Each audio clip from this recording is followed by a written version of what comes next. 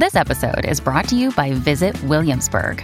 In Williamsburg, Virginia, there's never too much of a good thing. Whether you're a foodie, a golfer, a history buff, a shopaholic, an outdoor enthusiast, or a thrill seeker, you'll find what you came for here and more.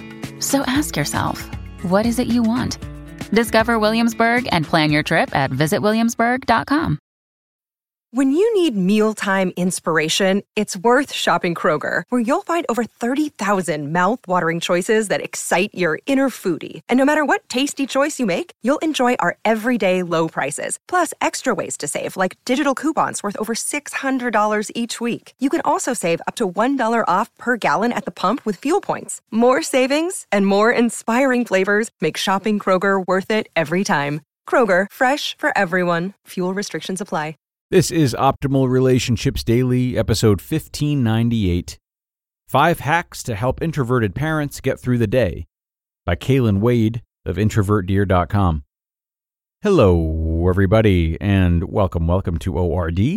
I'm your host and narrator, Greg Audino, and on this show, I read to you each and every day from some of the world's best relationship blogs, and then on Thursdays and Fridays, I focus on parenting content specifically. And on this Friday, we will be checking out 5 hacks to help introverted parents get through the day. Highly important stuff for introverted parents. So let's get into this article now and optimize your life.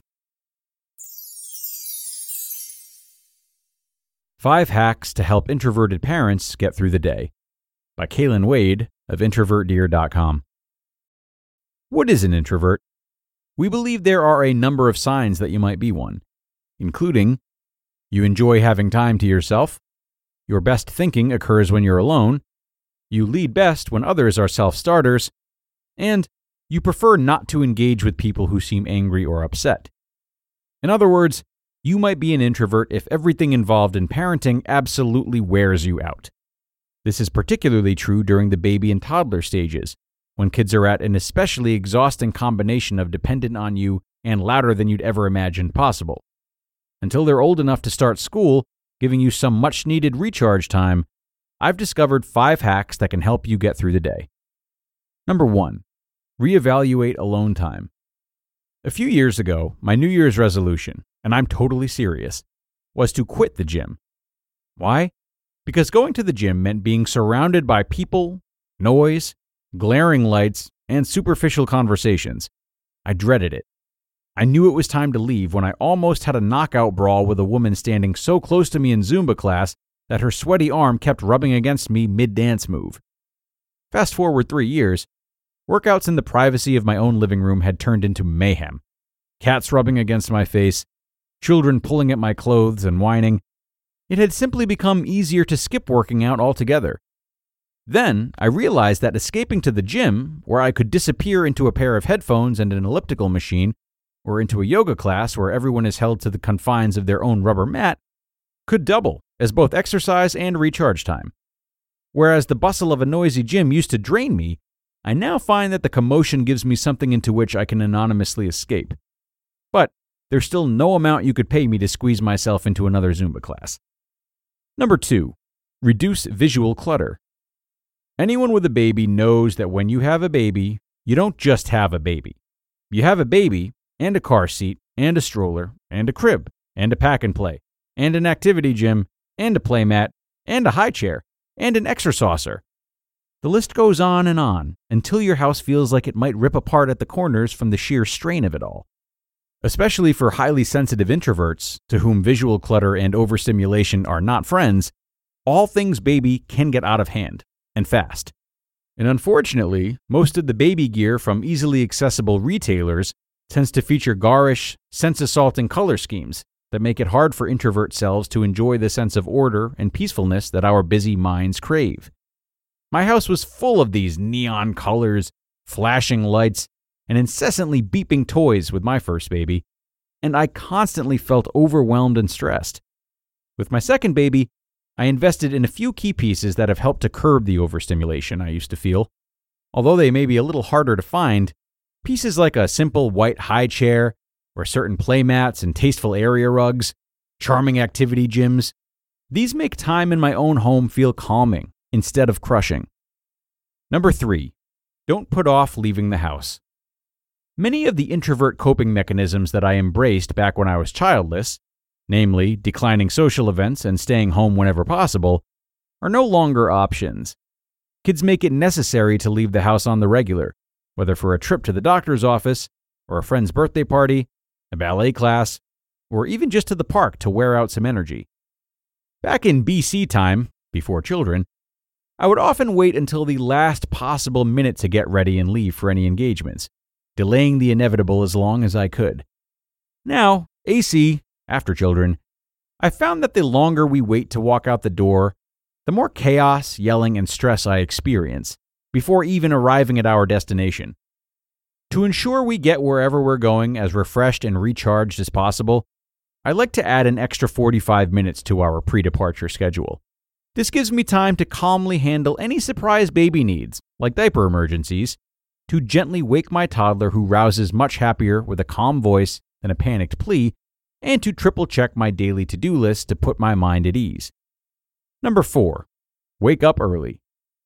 I'm not an early bird, by any means, so this is the advice I struggle with the most, even though it's proved to be the most helpful to me.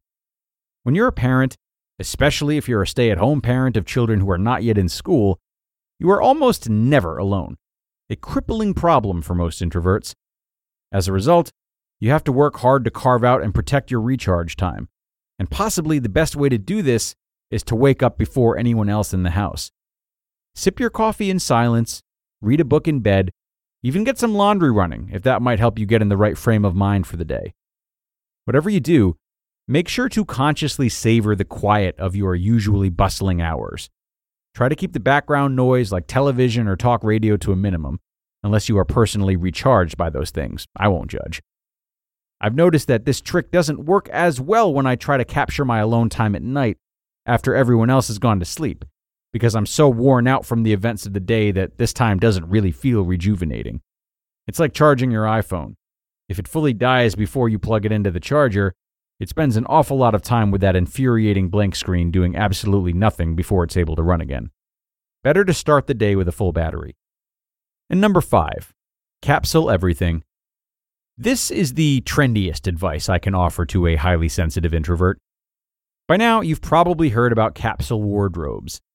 The idea is to pare your wardrobe down to as few quality pieces as possible that all work together to simplify your morning routines and prevent decision fatigue before your day has even started.